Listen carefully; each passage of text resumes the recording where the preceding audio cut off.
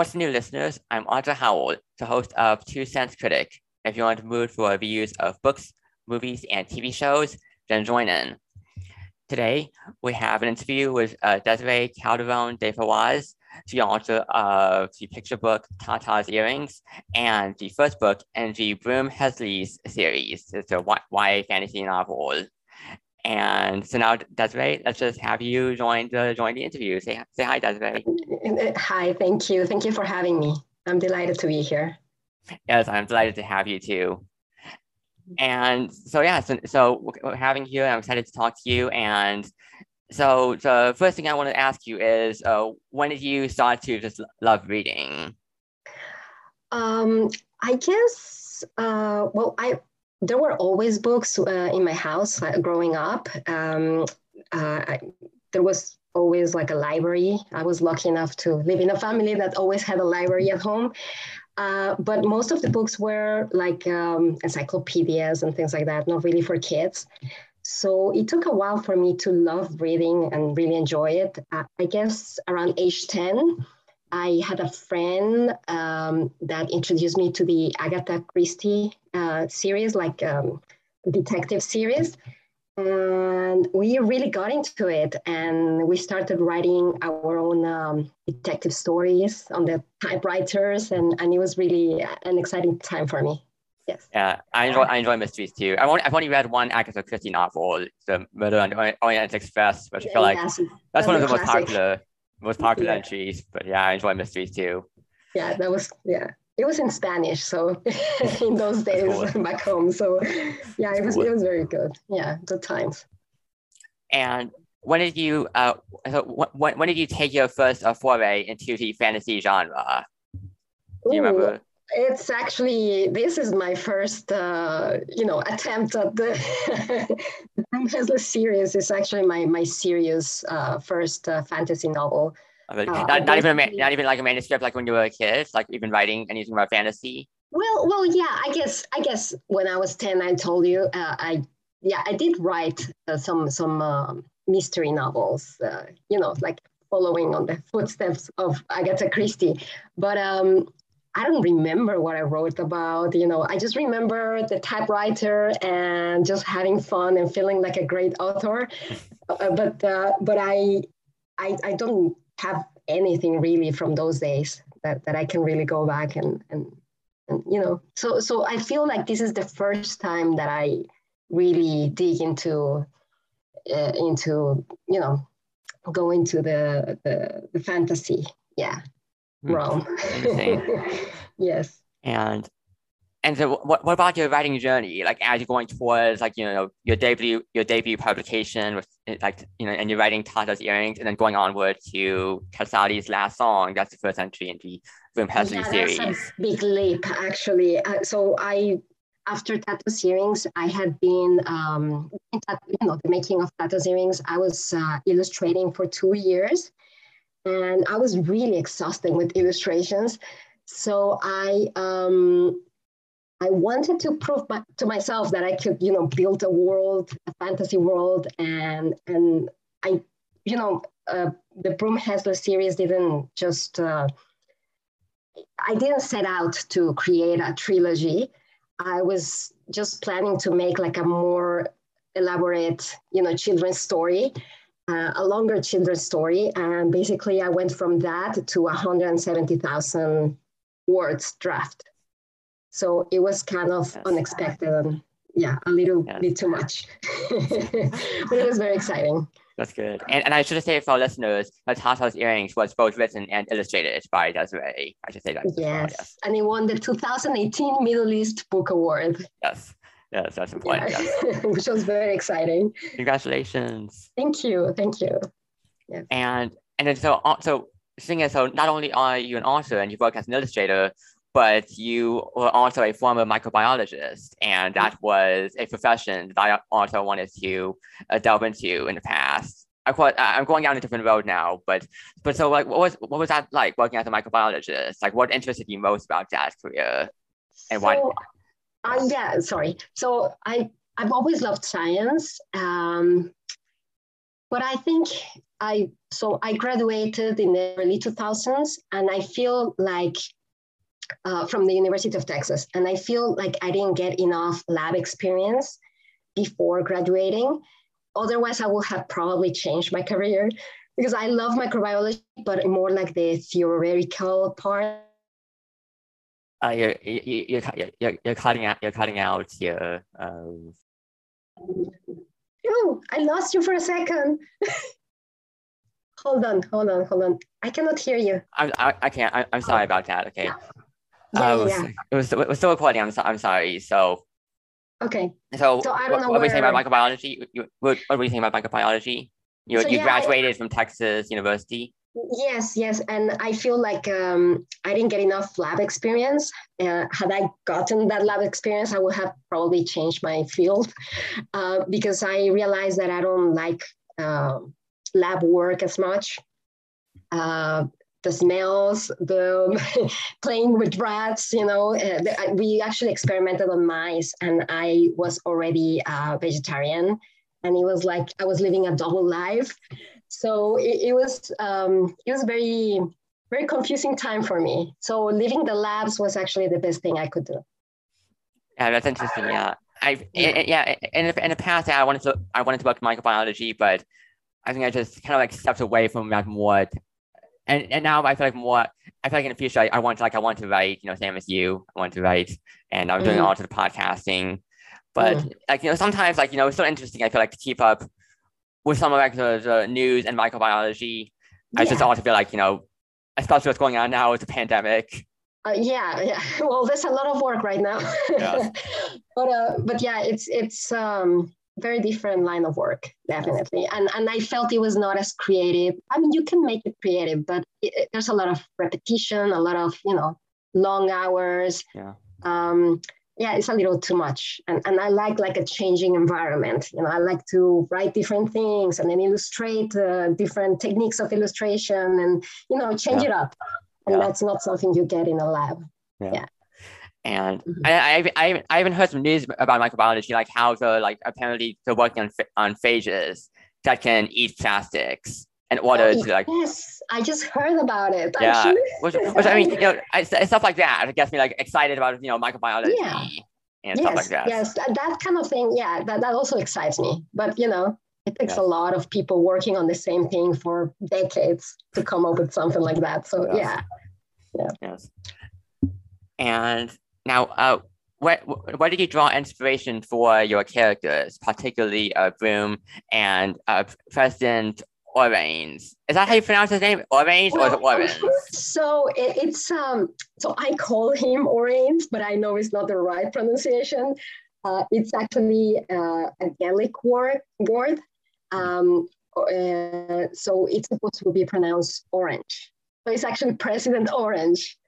So orange, as in the fruit orange. Like the color orange. Oh, like the color orange. Yes. Oh, interesting. I also call it orange.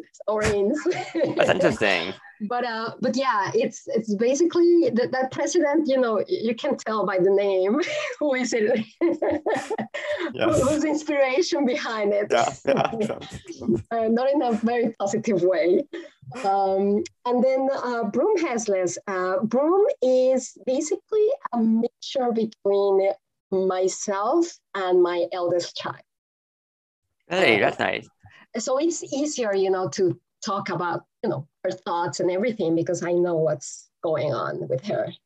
It's very personal. That's nice. Any specific traits you want to pick out as to maybe what's similar between Broom and you and your child, any traits, qualities? What's me and what's my daughter, or what do you mean? What traits do you see yourself in Broom? I see myself maybe in the love for plants and for, which I don't know if it shows as much there. My daughter is more the musician. She gets very snappy, like my daughter. But she has all this attachment to her family, and that I think that's both of us. So it's just an interesting, it set out to be more like her, but it ended up being more like me. So I don't know, just a mix. Yeah, and speaking of Bloom's love of plants, there's actually a quote. I'm not sure if I can find it. Okay. Well, I just remember there's a quote specifically where I think Bloom wonders about like cutting plants. If plants can feel like being cut, like Yes. as aware of the environment as much as humans Yes. are. Yeah, And that was like there's that was an interesting little quote that I picked out, because sometimes I also wonder, like, hey, are plants as conscious of your environment as yes. we are?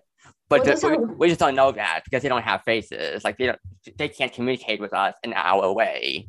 yes, yes. I guess those are some of the questions that I myself have all the time.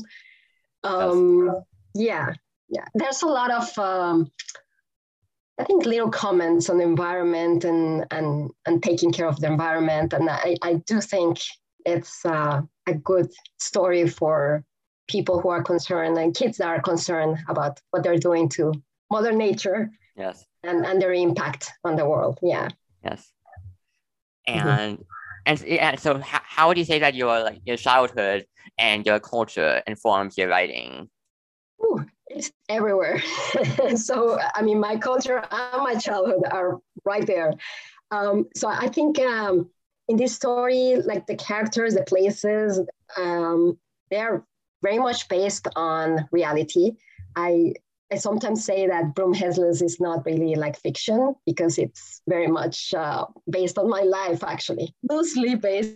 I wanted to put my culture in there and to give like what I felt was like an accurate representation in my point of view Yes. of my culture, and I wanted to for people to get some of the sights and the smells and the food and some feeling of what it the sense of responsibility when you are from my culture and the cultural legacy, what we hold sacred, things like that.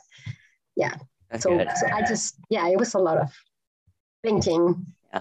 I think that Behind it. I always like that. Like I feel like sometimes like when I read a book, it's I'm reading it, and I can feel how much someone's life is present in the writing, and it makes Yeah. it that much more vivid for me, and Mhm. it makes it that much easier to connect with the story.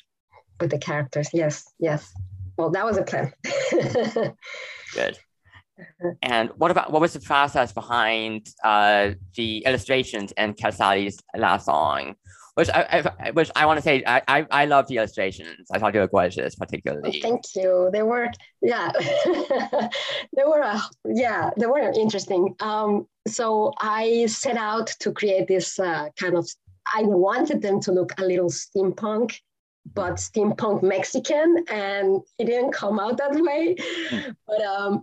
But it was very important for me to have the characters, a definite look for the characters, of course, to be able to explain, to describe them properly. I had to do these maps also to be able to visualize the realms. Yes.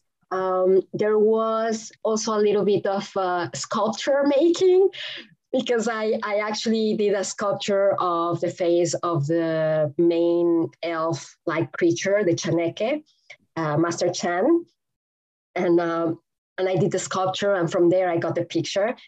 And then there was also a little bit of sewing involved. I had to make a dress that looked like from the 1920s for one of my models. So it was a trip. It was really interesting. Wait, exciting.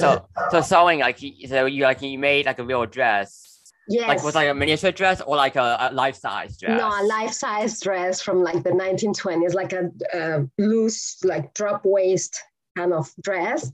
Because I needed to see it, Mm-hmm. I'm very much like a visual, tactile, so I need to see these things so I can explain them. So, that's nice. So it's this very project-based kind of writing. That's nice. Wow. Yeah. Yeah, again, I thought they were beautiful illustrations. Again, just want to say that again. Thank you so much. Thank you. Yeah, I hope it adds to the story. Oh yeah, definitely. Okay, thanks.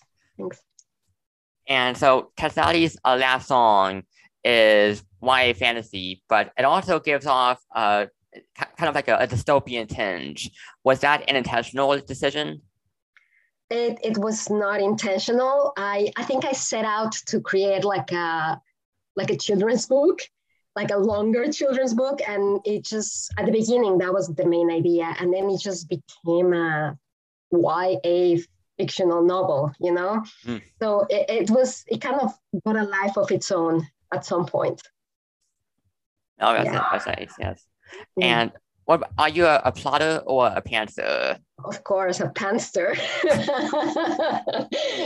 Yeah, I don't really plan anything. I just creating a story as you go along. My writing process is just crazy. Like I have to go get a hot chocolate and play like epic music, and I have to have the light coming through some angle, and then I just stare at, I don't know, the sky or something, and think about what my character is doing that day.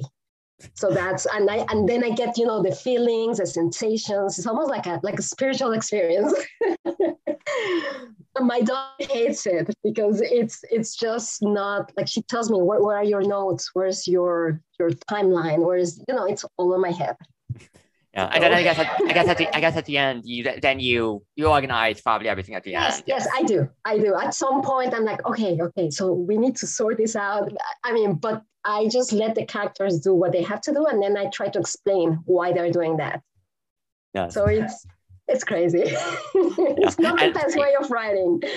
Yeah, playing epic music, I can sympathize with that because I love, like, when I was writing, I love to have music playing as well. Yes.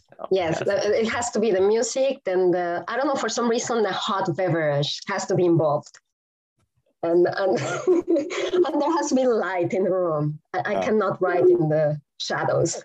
So. Yeah, we all have our preferences for like the writing environments. Yes, I'm very much by the environment is important. Yeah. Film scores. I love to have like film scores, especially playing when I'm writing. It adds kind of like it depends on what type of film score it is. Like maybe like a grand type of film score, like maybe a Hans Zimmer type of film score. Interesting. Oh my God, whatever works. Yes. And so let's talk about like your favorite fantasy tropes, and then maybe if you have any least favorite fantasy tropes, maybe some tropes that aren't to your particular liking. Favorite, you know, I love a good story with magic and good versus evil. I don't know, the chosen one, powerful artifacts, or, you know, like a room where, you know, you find something like an attic or like a library. I love those. What I find least favorite, but thankfully this is not as common anymore, you know, the powerless female. That was a big thing, especially growing up. Yeah. And then I so disliked all those stories, either movies or books, that showed Mexico not accurately, like not, you know, like where you know, some person arrives in Mexico and they find, I don't know, this primitive tribe, and there's this blood, you know, ceremony and, or, you know, sacrifice, and kind of like stereotyping. Yes, I just dislike all the stereotypes, or the other story that it's just written by, you know, like it's full of drug traffickers, or like Mexico portrayed as a big desert. It's just so much. Yes, that's why I set out to write. Definitely, that was a big inspiration. Mm-hmm. Yeah, I mean, it's funny because I feel like even like when I'm watching a movie or a TV show, and then sometimes it will use like those stereotypes, and it is always kind of like a downer. It's just like, oh, that's not great representation, or just that's always something that pops up as like the othering of anyone who isn't white, or just like anyone who is of color, or who is on like living on an island, and it's like, ooh, the creepy, the monsters. Yes, Us really, white people need to be terrified of them. or the typical white savior that goes to that place and saves everybody, and that's that's another thing that just me. It's like the people couldn't sort it out together. It's like nobody could come up with this solution. Yeah. But it's just what it is. But hopefully it's changing. Yeah, I mean that's why like it's frustrating to watch like the Marvel Cinematic Universe, because then it's like in the earlier movies it's all white people, and but only now is it like, okay, we're now starting to see some diversity. Like even Eternal, it's like that had the most diverse cast, like the most racially diverse cast in all of the movies. Yes, I mean it's happening as we're it's now changing, and it's good. Yeah, it's good. And you said powerless female. That is a trope that annoys you. I want to add that a trope that annoys me, I'm seeing a lot in both fantasy and science fiction, is about is a female protagonist who has a lot of power, but then at the end of the series, she has to surrender all of that power for some reason. She has to what? She has to surrender all of the power that she has at the end. Why? It's like, why? I have seen this trope so many times, and it bugs me. It's like, why can't she just have the power and just be godlike? Yeah, I know what you mean. I know exactly what you mean. Yes. She has to choose between the power and something else. And her life, or like, she has to sacrifice it to save the universe. Somebody, like, yes. Yeah, why can't you just keep the power? You can do both things, yeah. I totally get it. Yeah. There's a lot to work on. That's not going to happen here in this novel, so don't worry. Okay, good. Yeah. And so now let's move on to the question about what is your biggest fear? Ooh, that's really it's a deep one, I know. Question. Yeah, it's a deep one. I guess I just want to have enough time and health and money to share all the stories that live in my head. That's good. Yeah. That's good. Yeah, just to be able to get all those stories out in a timely manner. Yeah. Yes. That's definitely, I think, a fear that looms over a lot of people, including me. It's like, trying to get your writing out in time and just not letting yourself procrastinate. Yeah. And staying healthy enough to be able to do whatever you want to do. I think that's very important. Yes. Mm-hmm. And what are your thoughts on authentic representation and hashtag own voices, which you kind of covered already, but just focus specifically on that? I think it's crucial. It's very necessary to have representation. Not so much for us, like middle-aged people, because we already grew up without it, probably. But for the new generation, it's important for them to see themselves in, the heroes and heroines. And yeah, super important. Yes. My eldest daughter grew up with only Dora the Explorer as some sort of, Hispanic, I don't know, heroine. Yeah. I think... and that doesn't cover, who we are, who she is, it's not, Yeah, you need to have a variety of representation. Yes. And I think that is important. And I mean, that's why there's a story I recently heard about I was going to say Eternal, but no, I meant Encanto, where there's this kid, Encanto, where there was this kid who looks a lot like a kid in real life was watching the movie, and then there's a kid in the movie who looks a lot like him. Yes. I think I saw something like that, like a little girl that felt represented, and she had like the glasses and the hair just like Encanto. Yeah. And that's why it's important, because you need to have people in the movies look like the kids, so that way they can see themselves in the movies and the media as consuming, and then they can be like, I can go on those adventures too. I can achieve great things too. Super important. And to be good role models, because if you, for instance, have an Arab role model, I mean, not role model, but Arab representation that is just going to be, I don't know, some terrorist, that doesn't do a favor to anyone. Yeah. And or even stuff like, I feel like I think like YA fantasy. I feel like that's YA fantasy is a genre that I feel like is pretty white dominated, but I am starting to see a few books that are more that's getting more and more like representation, and it's nice to see that. There's actually a book I read recently called "Just Poison Heart" by Caitlin Baven, and I felt like that was really good, and that also is like it's filled with Black women, and it has like good like queer representation, and it's just nice to see that as a counterpart to all of the white straightness in the genre. You know what I found out that also is hard to have more representation when your agents and publicists are also white, because they ask for multicultural stories, but they are not able to appreciate those stories when they receive the manuscripts, and they don't get it, So it's like a cycle. They can ask for something, but if they receive it and they read it and they don't really click with it, then it just doesn't happen for the author. So that's an issue.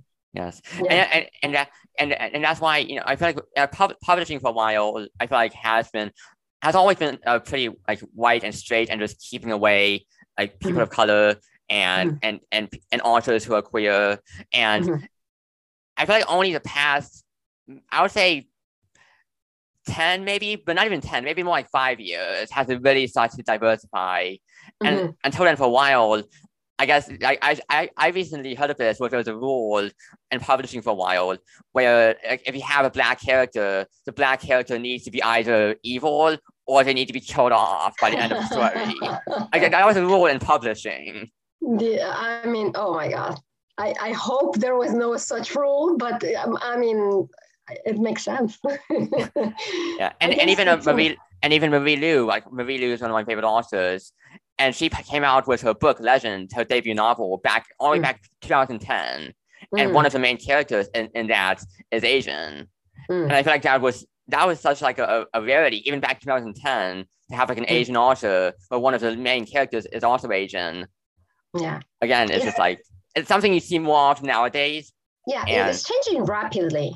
Changing rapidly, but it's been, the state of affairs has been pretty ridiculous for a long time. And even I'm starting to see more characters that also like have like even more like Native American, indigenous leads, or characters who are non-binary, just slowly diversifying more. Yeah. It's changing. Good. Which is good. Yes. Good. Yes. Now, what has it been like to write amidst the pandemic? It's been less stressful because I live in Houston, and there was less driving involved. I have 3 kids, so I had more time apparently. However, it was not less quiet. Having 3 children, it's been very noisy in the house, and I just didn't get much.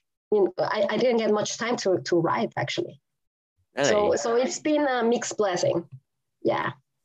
Yeah, that's something I've heard about, is that some authors did comment on that, like how like they feel like they should have more time now that they're at home, but then it's like, oh wait, there's so much going on at home. I don't actually have time to sit down and just write my stories. Yeah, exactly. And that was my mornings. They were sacred before that. And then, having kids from school, doing homeschooling, it was not such a good conductive, environment conductive to writing. Mornings. So I guess you typically write in the mornings? Yes, but that's the only time that I have like quiet, in this place. I see. Yeah. Mm-hmm. And so now let's talk about the favorite media that you consume. So let's start with books. What are your favorite books? Okay. I am gonna sound weird maybe, but I think the Harry Potter books, Harry Potter series, I really like them. That's a good choice. I mean, putting J.K. Rowling aside. Yeah, I mean, yeah. But I mean, the books themselves, I loved, the world building and yeah, I'm a huge fan. I'm a huge fan of the books too. I'm sorry? I'm a huge fan of the books as well. Yeah, I mean, I also, my eldest daughter actually grew up with the books, and we were, reading them together and then going to watch the movies. So it was like a whole era of our life. So there's more, feelings attached to it. Yeah. And I have a lot of nostalgia for the books as well. And even like in the movies, because the way I was exposed to Harry Potter was through the movies. And just like I remember watching like the first few movies when I was like 4 or 5. Yes. And just watch them over and over again. Yes. So I'm quite fond of both the movies and the books. And I don't have HBO Max, so I didn't see the reunion. But did you see the reunion on HBO Max? I did. Really? What do you think? What do you think of it? I think Emma Watson needs to go out with what's his name? The guy who did Draco. Oh, Tom Felton. Tom Felton. They really have to get together. Like. Yeah, I mean, yeah, they're pretty adorable together. She needs to dump the guy that she's going out with and just look for her real love. Yeah, they're pretty cute That's together. everything I got from that. But and anything. What about other favorite books? Actually, this is very not orthodox. The Ramayana. It's it's like a spiritual Indian religious book. I'm not Hindu, but I read it when I was like 16 and I cried. Really? And then I read it when I was 30 and I cried. So I don't know, that book has always stayed with me for some reason, some mysterious reason. Yeah, interesting. What about any other books, or is that it for you to list off? Many books in Spanish, but yeah. I mean, I like any good, fantasy series. There's a whole lot back there. Yeah, I don't know, Hunger Games series. Yeah, I mean. And okay, and what about TV shows? What are your favorite TV shows? Ooh, TV shows. The Last Kingdom. Have you watched that? The Last Kingdom on Netflix. I don't know if they're coming back. I don't. Another. I haven't seen that. No. Yeah. Well, and maybe also Outlander. Outlander. I've heard people love that. Yes. Yeah, I like anything historical, and then put some fiction in it, like some magical thing, and I'm hooked. But I mean, generally historical shows. Yeah. Or at least, semi-historical. Yes. What about the Outlander books? Have you read the Outlander books? I haven't really? Actually. Yeah, I haven't either. I haven't gotten into the books or the TV show, but I just heard. But I've I don't heard want people to spoil it neither. It's like I'm going with the series, so I don't want to know what happens. Yeah, and what about like the Wheel of Time? I've also heard people talk about that. Have you seen that? The Wheel of Time on the Wheel of Time. The Wheel of Time. It's on Amazon. No. It's kind of like a fantasy series as well. Yeah, I've seen it, but I haven't clicked on it. Yeah. Okay. Just interested. Yeah. Yeah. I will now. Mm-hmm. And what about favorite movies? What are some of your favorite movies? Oh, hands down, The Secret Garden from 1993. I think it's Francis Ford Coppola, the director. I'm not sure. Yeah, it's just a gorgeous film. Like the photography, the music, it's just beautiful, visually beautiful. That's cool. Yeah, and I love the book also. So I don't know, it just transports me. Possibly because I also had like a beautiful garden growing up, and I don't know, it just brings, you can relate to it. I can relate to it. Yeah. And what about do you have any other favorite movies that you want to list off? I don't know. Too many. Anything warrior, warriors, put Vikings, put, I don't know, gladiators. I'm hooked. Anything historical, basically. Yeah. Okay. And then so what content like media are you currently consuming? I just watched a documentary on Netflix, Kiss the Ground. I don't know if you have. What's that about? It's my version. It's basically it's a documentary that tells you that we can change the future of the world, like the environmental catastrophe that we are in, that we can change that not only by stopping like coal emissions and like carbon dioxide and all that, but by actually changing the quality of our soils and how important the soil, the ground is, and that the health of the soil is basically, it reflects on the health of humans. And so it makes you think about everything you put into the soil and how we have damaged it, that most of the topsoil all over the world is damaged and with all the chemicals and the whole thing. But, if we improve the quality of the soil, everything just solves itself, the quality of the air, the quality of your food, the health of people. It's very interesting. Yeah. Climate change. I'm glad that that's a subject that people are, they're learning more about. And just to see, like stuff like that, like documentaries and just people educating themselves more on this topic, because it's important. So I finished, watching that documentary, and in Texas we don't do composting, but I had started composting like a few years ago, but then I just got lazy because I don't know, I was uninspired. And then watching that just made me, go back into composting. It was very inspiring, actually. Yes. Yeah. And that's nice to hear. And even with climate change, and again, that's something that you do touch on, ecological matters and Casali's last song. Yeah. It's part of, like, I don't know, maybe because I grew up in Mexico City and at a time where we were the most polluted city in the world. So during that decade, we were the most polluted. And so there were like many, government efforts to make you think about not throwing trash, about, all these ecological issues got really ingrained in our mind. Not that, it has gotten any better, but but we did grow up with this sense of responsibility of, my generation, at least, we were like, oh my God, like, this is a mess. We need to do something. We need to save the world. That was in our head. It was a lot of pressure. It is still a lot of pressure. Yeah. And so what can I do is just write about it and just, get people to be conscious about it, hopefully.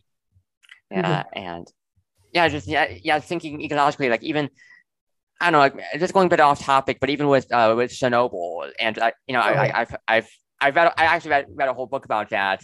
I think I read the book that the HBO series was based on, and it was terrifying to learn about that, and just not only how that event unfolded and just people who died, but also how much the government was trying to cover that up.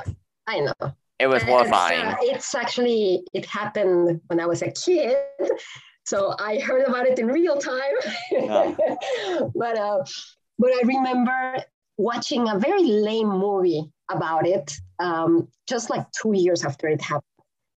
And it was some crappy movie. But even that movie, like, it got me like shocked. Like I was really shocked about the magnitude of the scale of the damage we can create in this earth. Yeah. And I know people from Ukraine nowadays that, they tell you how their life changed after that disaster and all the birth defects and all the problems, involved and the food and, And it was, even now, like, it's frightening about Ukraine, and like Russia is preparing for a military invasion of Ukraine. Oh, yeah. And apparently they're actually planning to send their soldiers through Kiev, like actually through like actually through the irradiated part of Kiev Go ahead. to do the invasion. Which that area is still uninhabited. Like it's so dangerous to go to that area crazy. because of the lingering radiation. And now they actually want to do the invasion. Well, I heard there's some sort of tourism going on that you can actually pay and go to visit all these radiated places because which I think is incredibly dangerous. I think that's insane. I'm sorry. You will not catch me there. And, oh my God. Yeah. And even like there's a movie, there's even kind of like, there's a movie called Oppenheimer. It'll be about a biopic by Christopher Nolan about J. Robert Oppenheimer, the father of the atomic bomb. Mm-hmm. And I think it'll be interesting to watch that movie and just see how that unfolds as well. It's crazy. Just, bring the topic a bit more to the light. It feels like in general, like nuclear radiation, that's a bit more of a topic. It's also lingering around our society nowadays in connection with climate. It's crazy the things we do for power, and I don't know. It's just crazy. Yes. And so bit of a shift away from that heavy topic. What project are you working on next? I'm assuming the next entry in the Broom-Hesley series. Anything else? Yes. So the second book is finished. The name is Toland's Ballad, and I'm still debating whether to divide it in two because it's quite long. Really? So, but it's we're doing the last editing, the last edits, and it'll be ready to come out sometimes this year. I was planning it to be this spring, but I think it might be after the summer. And now I'm just started working on a picture book, just to kill some time in between. Yes. Yeah, but it's actually, the picture book is like an offshoot of the story of Broom-Hesley. Oh, really? So it's like some of the characters, but like in a kid's version, just a little story about them. That's good. So, an extension of an extension. Yeah. We'll see. That's good. Mm-hmm. It's exciting. Yeah. So anything else that you're working on, or is that it at the moment? At the moment, I have like ideas for like 6 picture books in my head. So I'm just taking a day at a time, and I just need to see this the novel, published, and then we'll continue with picture books until I have maybe a follow-up novel for Broom-Hesley for the trilogy. So we'll see. Yeah. And now, so we're nearing the end of the interview. So now let's wrap this up with your good word. And this is the segment in which you can recommend something. It can be a movie, a book, music, a podcast, whatever you want. I don't know. Hold on. Let me see. Maybe an activity. An activity? Yeah. If you want to suggest an activity, it can be anything you want. Can I recommend a nap? Taking a nap? No, a nap. Like Duolingo. An app. Yeah. I thought you meant like taking a nap, like resting. No, sleeping. not a nap. No, an app. I'm sorry. An app. Sorry, Duolingo. My accent. Duolingo. That has. I feel so productive with Duolingo. Okay, wait. So I've heard a lot about this app. Can you explain what it is? Because I don't quite understand what Duolingo is. It's like a language learning app, and it's really well planned and very engaging. And I never thought I could learn Arabic so fast. So it's been really exciting because I've been married for like 25 years to this Arab man, and he has never taught me the language properly. So all of a sudden I'm doing Duolingo and I'm learning everything I haven't learned in 25 years. So it's really in just 3 months. So definitely, if you can learn a second language or a third or a fourth, the more the merrier. And also, if you can travel, just travel. That's my my biggest goal in life is just to travel because you just value experience over anything else in your life. That's my 2 cents there. Yeah. Yeah, Italy is a destination I want to go to someday. I've never been to Italy. Where? Italy. I'd love to go to Italy someday. Oh, yes. I've been Especially, to Rome only, but ooh, yeah, but it's gorgeous. Yes. I think the whole world is amazing. We just need to go out there and not be afraid, and don't worry if you don't speak the language, just connect with people. yes. Yeah. All right, so well, that's all the questions I have for you, Desiree, and I want to thank you very much for coming on here and making Thank time you, for this interview. Arthur. Well, thank you for having me and for being able to share Yeah, all this good and again, information. I want to apologize again for all the problems with the Wi-Fi and listen Technical issues. and so also listeners. So listeners, we also had a problem like before the meeting trying to actually get in the same meeting room, and so the whole interview was delayed by maybe half an hour or so. I feel like a boomer. So I want to apologize for that as well. No, it's all good. It's all good. Thank you so much for having me, and so very nice meeting you. You're welcome. Okay. So yeah, so that's again, everyone, that is Desiree Calderon de Fawaz, and thank you for coming on here. And thank you, Arthur. yes, and until next time, stay healthy and stay strong.